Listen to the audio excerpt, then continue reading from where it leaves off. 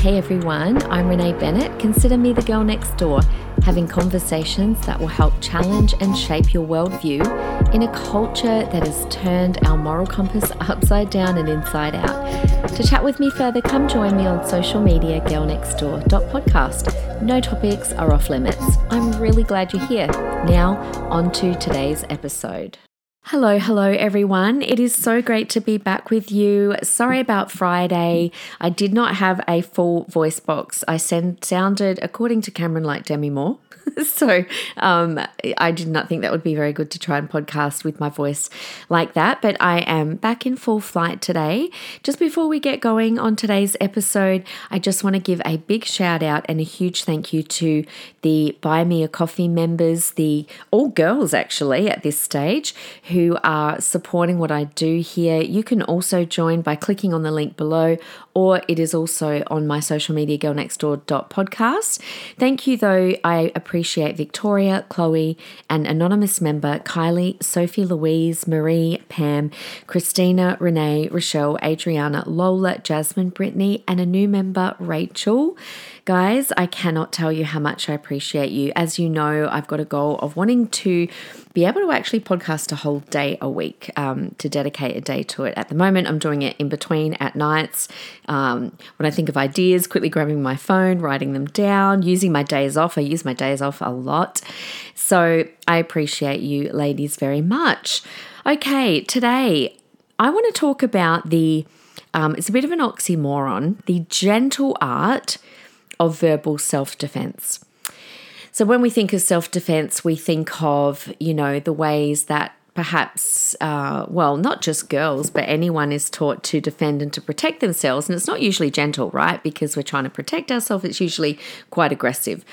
But when it comes to us defending our faith or our worldview or different things in society, our ideas, our ideologies, when it comes to defending those things, even just our opinions, I think we have tended to, particularly because of social media, to do it quite aggressively. But I want to advocate today that it is an art to learn to do it gently. In fact, I think it's a must. Now, I got to practice this very thing last week, and as I share today, I'm going to wind through it, what happened with me last week, where I got to have a conversation with one of the leadership at Ashton School around something, and I'll share as I go. But I want to pose 6 questions today that we can ask ourselves when it comes to, okay, if I'm defending a position, am I being gentle? And these are the 6 questions to ask myself. But what a time we're living in, right? Like, everyone I talk to refers to current days as crazy times. Like, everyone's saying it. This is crazy times we're living in. And a huge contributor of these crazy times is definitely social media, where everyone is able to share their opinion on a public forum and share they do, right? Like, there's also no doubt that what we're seeing happening in society is happening at an accelerated rate. Anyone that's been on this earth for more than a few decades can tell you that it's definitely happening at an accelerated rate. And I would say there's a moral decline happening at an accelerated rate. Now, while we have never heard the word tolerance more in our lives, right? I've never heard that word so much. Tolerance, inclusion, diversity, these are all like the buzzwords. We've never actually seen really so little of it. We're hearing it more. We're actually seeing it less. I don't listen to what people say. I kind of block my ears and I look at the actions. I look at what they do. That tells me if people are really displaying those attributes. Now, I've managed for the most part of the past few years to talk about some pretty seemingly taboo subjects here on the podcast. And I often get people saying to me, oh my gosh, you must tick people off. You must get so much opposition. But honestly, not really. Now, of course, there's going to be people out there who I don't know, who I've never met, who are not going to like my Christian worldview. And they're usually the ones that hop along and give a 1-star review on my podcast. But when I see a 1-star review, they don't really bother me in the sense of, I don't like it because it pulls your reviews down, but you have to really hate something or really dislike someone to give them a 1-star. Like, it's pretty unreasonable. Because I'm like, if I want to give a podcast a 1-star, why would I even listen to it, right? Because it's obviously something I highly disagree with. So there obviously are times when I must trigger some people and they go along and they give that 1-star. When I first started, I would get some female young adults. It was always girls, young adults who would try and argue with me on certain things. But again, I can see why in hindsight. I knew who a lot of those girls were. They were trying to defend certain lifestyles of their own, and they didn't like the fact that I was challenging that. But really, for the most part, I don't get a lot of that kind of thing at all. But considering how incredibly divided the world has become on almost every issue, I think I've managed fairly well. So that's what I want to talk about today. How can we hold a certain line, certain views, and as much as is possible, remain at peace with others? Because that's what the Bible tells us to do, right? Romans 12:8, if it is possible, as far as it depends on you, live at peace with everyone. Now that scripture, if we take that at faith, for what it is, it obviously is telling us not to get into arguments and to be peaceable with people as much as you can. But at the same time, there's some pretty far-reaching views in society right now that even have Christians squabbling among themselves in disagreement. So there's obviously a line here, right, between living at peace but still having to have a space where we can hold our truth. Because what if we are being fed a bunch of lies by the mainstream? Like, does being at peace with everyone mean ignoring those things so that we can live in peace? Now, often what is now seen in the mainstream as the right side of an issue to be on, according to scripture, it's actually the wrong side. So how do we deal with that? And what about when everyone is in lockstep with a lie? Like, what then? How do we have conversations where we can remain gracious but true to ourselves? One example would even be the abortion debate. It's very clear in scripture, and yet there are even Christians who, because of the mainstream way that it's presented, that it's a woman's rights, that it's compassion, and so a lot of people are falling for it because when society is in lockstep with a lie, unless you really are a thinker and you think critically, it's very easy to fall for these lies. So I get constant messages from you guys telling me that you've been listening to this podcast for ages, or maybe you've just discovered this podcast and you've been binging it and it's changed your life. And for many, it's helped you guys process your thinking and to shape your ideas around so many things. And so I'm really glad about that. And I want to continue to do that today. My aim is never to tell you what to think, but only to help you learn how to think. So that is what happened with me. I was able to put all of this into practice just last week when Ashton's school library and all of the socials as well were celebrating Pride Month, because as you know, we're in the month of June. Now, in my mind, I'm like, okay, this is the last time that I can make a difference in his school. He's my last kid. He's in year 12. I'm not going to have any kids in the school as of next year. And I just knew that I had to say something to get that taken down, because it's one thing for adults to do what they want. Go do what you want if you're an adult, knock yourself out. But it's a whole other thing when this is being pushed onto our children, because we have a responsibility towards our kids. So how did I have that conversation without looking like a lunatic? And so I want to share, as I talk today, the conversation that I had that can help you to also have conversations where you can learn the gentle art of these difficult conversations. So conversations with grace and truth is what I'm talking about. So here we go, 6 different questions that we can ask ourselves. And the first one I think we need is, what is the aim of my conversation? Now, when I say conversation, by the way, it could also be that there's something on social media and you want to leave a comment, or it could be, a podcast and you want to leave a review. So it doesn't just have to be a conversation. It can be any time that you're wanting to make your position known about something. So I think we need to ask ourselves, well, what is my aim? And this is really important because it helps us to remember that our conversation or our comments or making our position known, it always should have a purpose. If it's just to make your opinion known, pass on by, keep going, right? Is it somehow to help others? If that's the case, then keep going and you can continue, right? We definitely need people to stand up for the truth right now in order to help preserve society as we know it. So a lot of my conversations here on the podcast are to help people think, to ascertain areas in society where we just believe what we're told, but maybe that is not what's best for us. So I want people to learn to ask questions, to go deeper, to think about motives, and to think about what's underlying a lot of what we're told. But our aim then should never be to attack. It should never be to punish people. Our aim should never be even to try and force people to see our point of view. So when I went into the school this week or last week, my aim in having that conversation was really clear. I actively and openly wanted to protect the children of our school, and I wanted the pride display to come down. Now, I'll tell you the end story right here.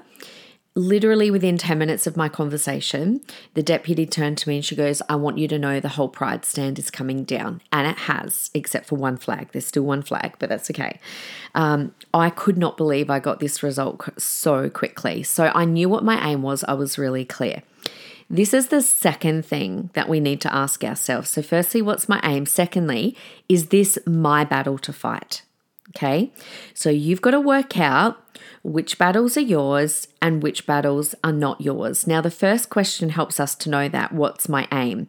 Because knowing your aim, knowing your purpose will very quickly help you sort out whether you should even say something at all or not. Guys, we're not graced for every battle, right? Or for every conversation. We don't have to make our position known on absolutely everything. If you are that person that has to say something about everything, people will see you coming and will be like, I'm out of here. So I'm actually not this way inclined by nature. It is quite accidentally that I find myself in this space, and this podcast has definitely helped me to refine my thinking, and it's clearly helped thousands and thousands of you guys out there. And I also think we're finding ourselves in a time where culture is morally declining at a rapid rate, which is requiring more of us. But there are times when I would see things on social media and I'm like, that's not my battle to fight. I care about it. I don't agree with something, but I don't comment on everything. So the school that I used to work at in Adelaide, I remember it had these parents and I taught their daughter. And these parents were so annoying. They were like incessant complainers. They would always bring up every problem that they saw in the school, everything they didn't agree with. They would love to confront it. And I remember one day the wife said to me, oh, we do that on purpose because we have the gift of confronting and raising issues. And I remember thinking, well, firstly, I didn't know that was a gift. And secondly, I don't like that gift. And I do not want to have that gift if it's a gift at all. Because I'm telling you, the school would see them coming and think, oh Lord, what now? So we don't have to weigh in on everything. Do not comment on everything on social media. Save it for when it really counts. So when it came to my conversation at the school, I did feel that this was my fight to have. partly because obviously I'm an active parent in the school, but also because I understand this topic. And so I felt like, yeah, I could really have this conversation. There would be many other parents that would not know how to have it, but I know how to have it. So yes, this is my battle to fight. Number 3, the third thing to ask yourself, can I do it face to face? Guys, it is never a good idea to have conversations over text or over social media. I will very rarely comment on things on social media because you can't have a conversation on social media, right? I will also never text about an issue with someone. Now, I often do say on podcasts that I won't argue on socials, and I don't. And that's because it is too easy to misinterpret one another over text or over a socials thread. Like, some things should only be said face to face because people tend to be a little bit meaner on text or socials than they would be in real life. It's like it just takes, not having someone's face in front of you takes people's filter away. Now, recently I had someone leave a message on socials and they were leaving, it was big, you know, when people leave paragraphs and you just think, oh my gosh, seriously. But anyway, I took it into private DMs because I'm like, I don't want to have a big long conversation on a socials thread, but I don't know this person to do face to face because I'd prefer face to face, but let's take it into my DMs. Well, as soon as I did that, that person never replied. I could see that they'd saw it. It says seen, no reply. So they were happy to go back and forth in public, but not in a DM. That tells me a lot. That tells me everything. What they wanted was a public drama, and I don't do public dramas. Face to face, you can work through a conversation to a greater depth and to a certain degree, even in DMs, but I don't even like DMs either because you can't read the person, right? You can't read their face. Texts don't have emotion. You can try with emojis, but texts don't sound compassionate. You can't read people's body language. So if you do make a comment on a socials page, never type something that you wouldn't say to that person face to face. This was my approach when it came to this conversation at school. So I initially emailed the school so that they wouldn't feel bombarded by me and not prepared. And I knew that if I did an initial email, they'd be able to gather their thoughts and then we could have a better face-to-face. So I used email firstly, and you know what? I thanked them. I thanked them for everything they've done for my son, how grateful I am for the school. And then I just gave them a few of my thoughts and my concerns. I gave them a few facts. And then I told them, look, this is what I'm asking. And then within 10 minutes, I got an email saying, hey, can you come in? And I'm like, absolutely. So that's number 3. Can I do it face to face? Number 4, this is a big one, ladies. Have I used emotion to manipulate? I shouldn't just say ladies. Guys can do this too. Have I used or am I using emotion to manipulate? The only emotion we should use is kindness. Now, emotion can be a powerful way to communicate. It can help people see our point of view, but using emotion to get someone to agree with you, or worse, using emotion to get someone to punish you for not agreeing with you, that is not an effective way to communicate. That is not an effective way to defend your view. Now, people do this all the time. I remember last year, might have even been the year before, I did an episode on the HPV vaccine and why I did not consent to my kids having it. Now, in hindsight, not only do I still stand by that, but I am more resolute on that position than ever. Now, I had this mum who said she was a GP leave this comment that she was disappointed in me and would no longer listen. Now, using that whole word disappointment, straight away, I'm like, whatever, that is manipulative, and it was used in order to punish me. Now, that didn't move my position one little bit. Rather than saying, hey, thanks for your point of view, I listened to your episode, which I don't even think she did, by the way, but I disagree because of A, B, and C, right? She didn't say that. Her approach was, I'm going to tell you how I feel about you, not the topic of HPV, but you. And then she went a step further with a threat. That just makes me switch off straight away. That does not move the needle when we do that. Like, don't listen if you don't want to. But emotional manipulation does not bridge gaps with people. All that's doing is it's a way to control people. So I had a person recently tell me that when she heard my episode on the Indigenous Voice to Parliament, that she nearly pulled her car over to cry. Now, my intent is not to make someone cry, right? But let's put this filter back on her. So how about I write back this? Well, actually, when I just read your message that I nearly made you cry, that made me pull my car over and I cried. Like it's almost like then who's got the bigger emotion? These kinds of comments are meant to control people. Like this whole you made me feel upset or angry or disappointed, therefore you must change. Really what was going on was she didn't like my point of view and she wanted me to change my point of view. So she used emotion to try and get her way. But using emotion like this is not effective because what's happening is you're not changing people's hearts, you're modifying their behavior. And that is actually the lowest form of influence. So basically then whoever cries the hardest gets their way. So the way that I approach this conversation about the Pride stand in the library is the only emotion that I used was one of gratitude when I first went in, and I was really thankful to the deputy. But other than that, I did not use emotion at all. I didn't shout, I didn't rant, I didn't rave, I didn't get mad, I didn't get frustrated just because we disagreed. And I certainly did not use threats. I didn't say, well, if you don't take this down, I'm going to tell everyone that I know not to send their kids to the school. And you know, obviously we've got a lot of contacts. I didn't use any of that because emotion is not an effective way to move people on positions. Okay, number 5. Am I up to number 5? Yes. Okay, number 5, find your common ground with people. If my aim is to get people to think and to try and move the needle on their position on something, then I have to start with where we do align.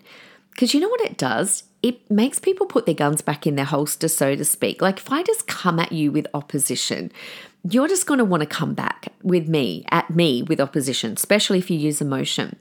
But finding common ground is powerful. It lets them know, do you know what? I'm not against you. I'm with you. I'm on your side. Now, that doesn't mean that you agree, but it does mean, hey, I think we all want the end goal here. I think the Voice to Parliament is an example of that. In fact, nearly everything I can think of is an example of this, where it's like we actually want the same end goal. Now, that doesn't mean we're on the same side of the issue, but if we can find our common ground, then we get the fact that we're working together and not against each other. So with my convo at school, I found the common ground with the deputy, and that is we all want what's best for the kids. I'm not the only one that wants what's best. They're not the only one that wants what's best. We both want what's best. When it comes to the Indigenous Voice to Parliament, we all want what is best for the Indigenous people of our nation. So if we can start with common ground, that is a really powerful thing to do. Even on the abortion issue, it's really we're both coming from the same side of compassion for women. So if we can find the common ground, then we realize we're on the same team. And so I wanted the deputy to know this, that I'm on her side. I'm on the school side. And I also was able to empathize and recognize that she was in a difficult position right now, that I understood parents were divided, that they've got to deal with this on the classroom level right through to taking kids on camps. And I understand it's not easy to navigate. So that's a really, really powerful thing to do. Number 6, ask yourself, does this person share my worldview? So this is a powerful thing to do because don't expect people to share your worldview.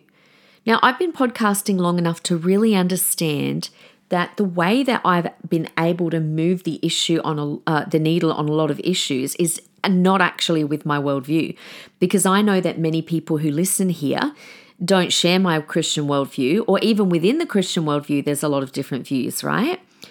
So I look at it like this: why should my worldview trump their worldview, or vice versa?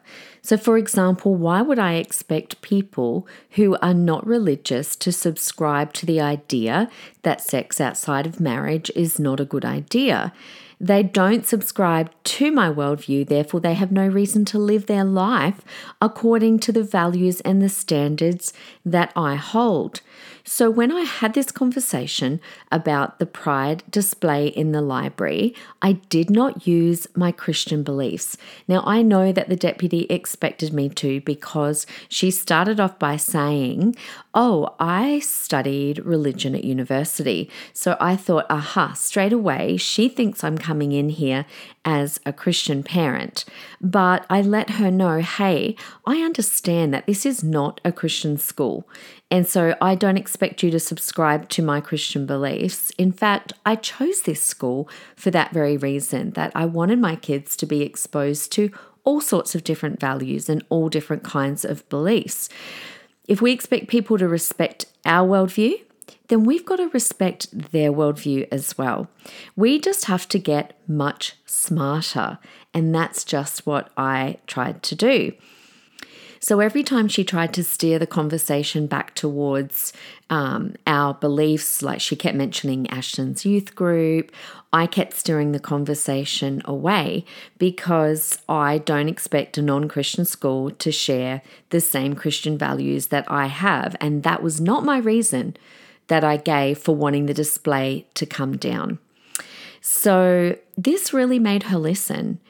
The fact that my reason for wanting the display taken down was not because of my Christianity, because then it's like, well, if that's not the reason, then why? And this brings me to the sixth question that we should ask ourselves, and that is, can I present, therefore, logical ideas? So if I'm not going to use my belief system and I'm not using emotion, then what possible other reasons could I have for my views? Well, that leaves me with having to come up with logical, factual ideas. So I'll show you in a moment how I did this with this particular issue. But I got this idea quite a while back from a Sky News show host, actually, Andrew Bolt. You might know of him. And he's not a Christian, by the way, but he told a pastor friend of mine that the Bible holds all of the values that actually make sense and make for a better society, right? So remember, this guy is not a Christian, but this is what he said. And he goes, so rather than like shoving the Bible at people who don't believe in the Bible, why don't you instead find the reasons why those values work better and present that? So he was saying, like, extract the wisdom out of the Bible and present that. And that advice never left me. And that's what I've been seeking to do really here on the podcast for the last few years. So if I believe that God has set out a design for us on how to live, then it's because that is what is best for us. That is how we will thrive most as individuals and as society. So what we need to do is find out why. Why is God's design best? Extract that wisdom and communicate that. And every time I have found that wisdom in the scriptures, and you do have to critically think about it, but when I present arguments in that light, it's always really well accepted. So, for example, if God says in his word that he created sex for marriage, well, what effect, therefore, does it have on us for people to practice sex outside of marriage? And I've done a whole range of podcast episodes on that with Nikki Dent called The Sexual Gospel. So how did I do this with my conversation with the school? Because here is where the rubber really hit the road. Because if I'm not manipulating the deputy and I'm not demanding that she take it down because of my religious beliefs, then I had to come to her with a whole heap of other logical ideas, right? I had to find the wisdom in scripture and extract that and present that to her. So here is where I did a bunch of research and I knew my stuff and I was able to have a really good conversation with her. So here's some of the stuff that I told her, which, by the way, I put on my personal Instagram, and I know a lot of you snapshotted those things as well just to help you out. But here's some of the things I told her. I said to her, pride is not actually a belief system. That is an ideology, right? Like, I don't mind my kids learning about other people's belief systems. Like at school, they've learned about Ramadan, they've learned about different beliefs of the Jehovah's Witnesses or the Mormons. But pride is an ideology that forces children to think about sexuality. And I talked about the rainbow. I'm like the color pink that we see in the latest progressive rainbow and in the original rainbow. That pink actually means sex. So you are getting children to think about that just by looking at the rainbow. That is not appropriate.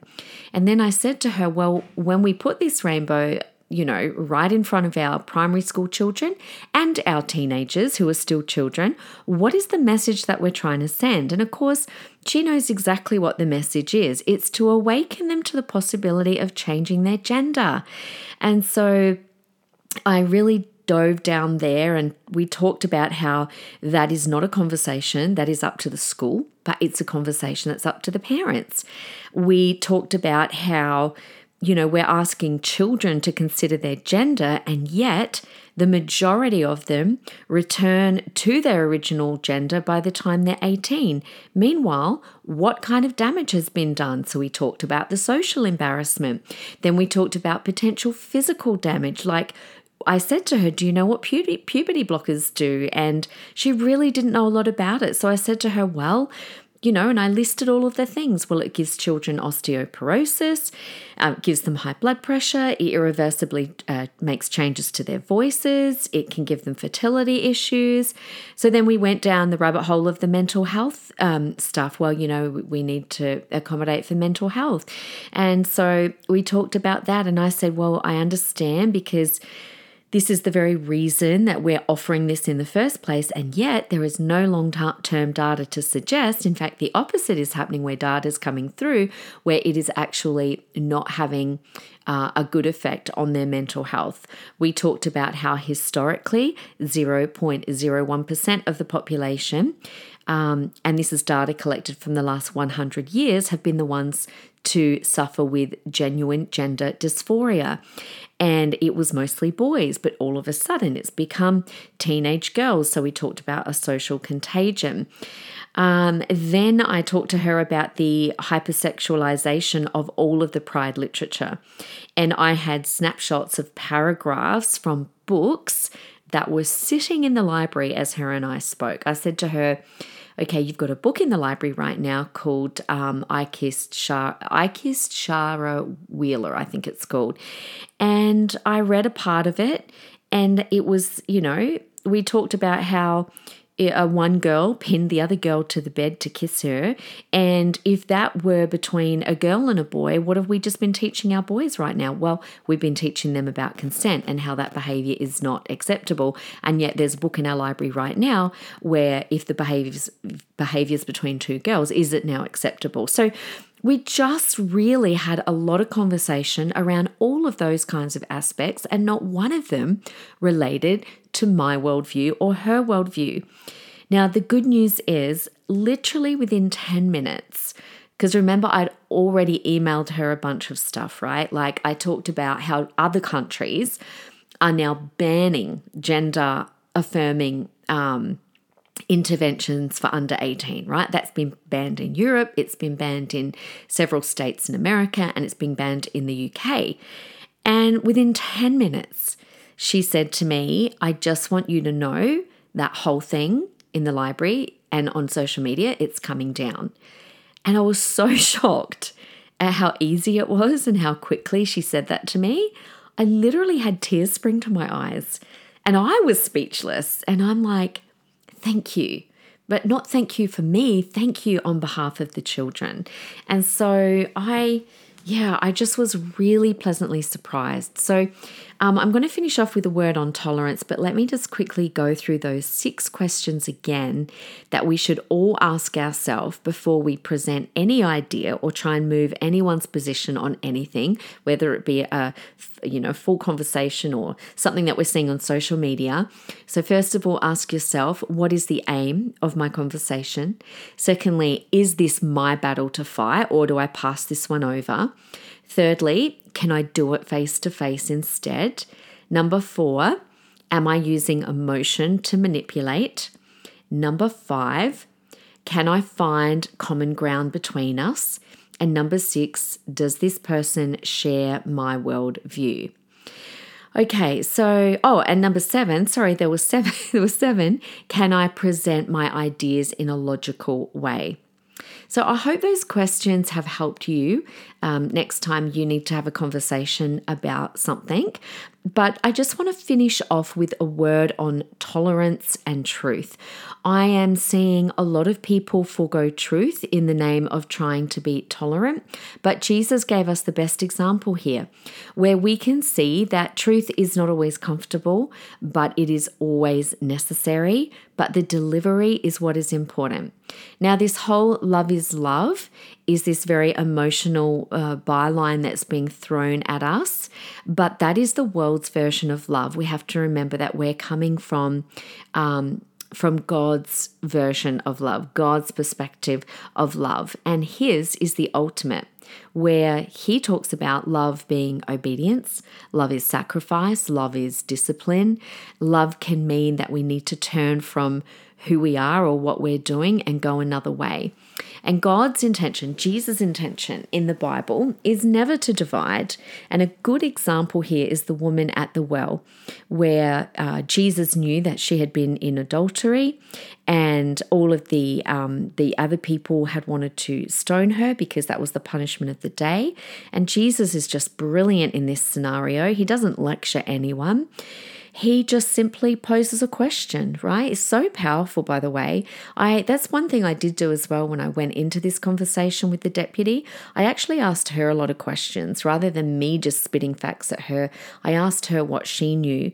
But Jesus asked a question and he said, hey, is anyone here without sin? Because whoever's without sin, you cast the first stone. So yes, he was, I guess you could look at that as he was tolerant, he was loving, he was kind, but he also turned to her and said, now you go and sin no more. So love does not mean denying truth. Jesus held both in the same space. He was grace and he was truth.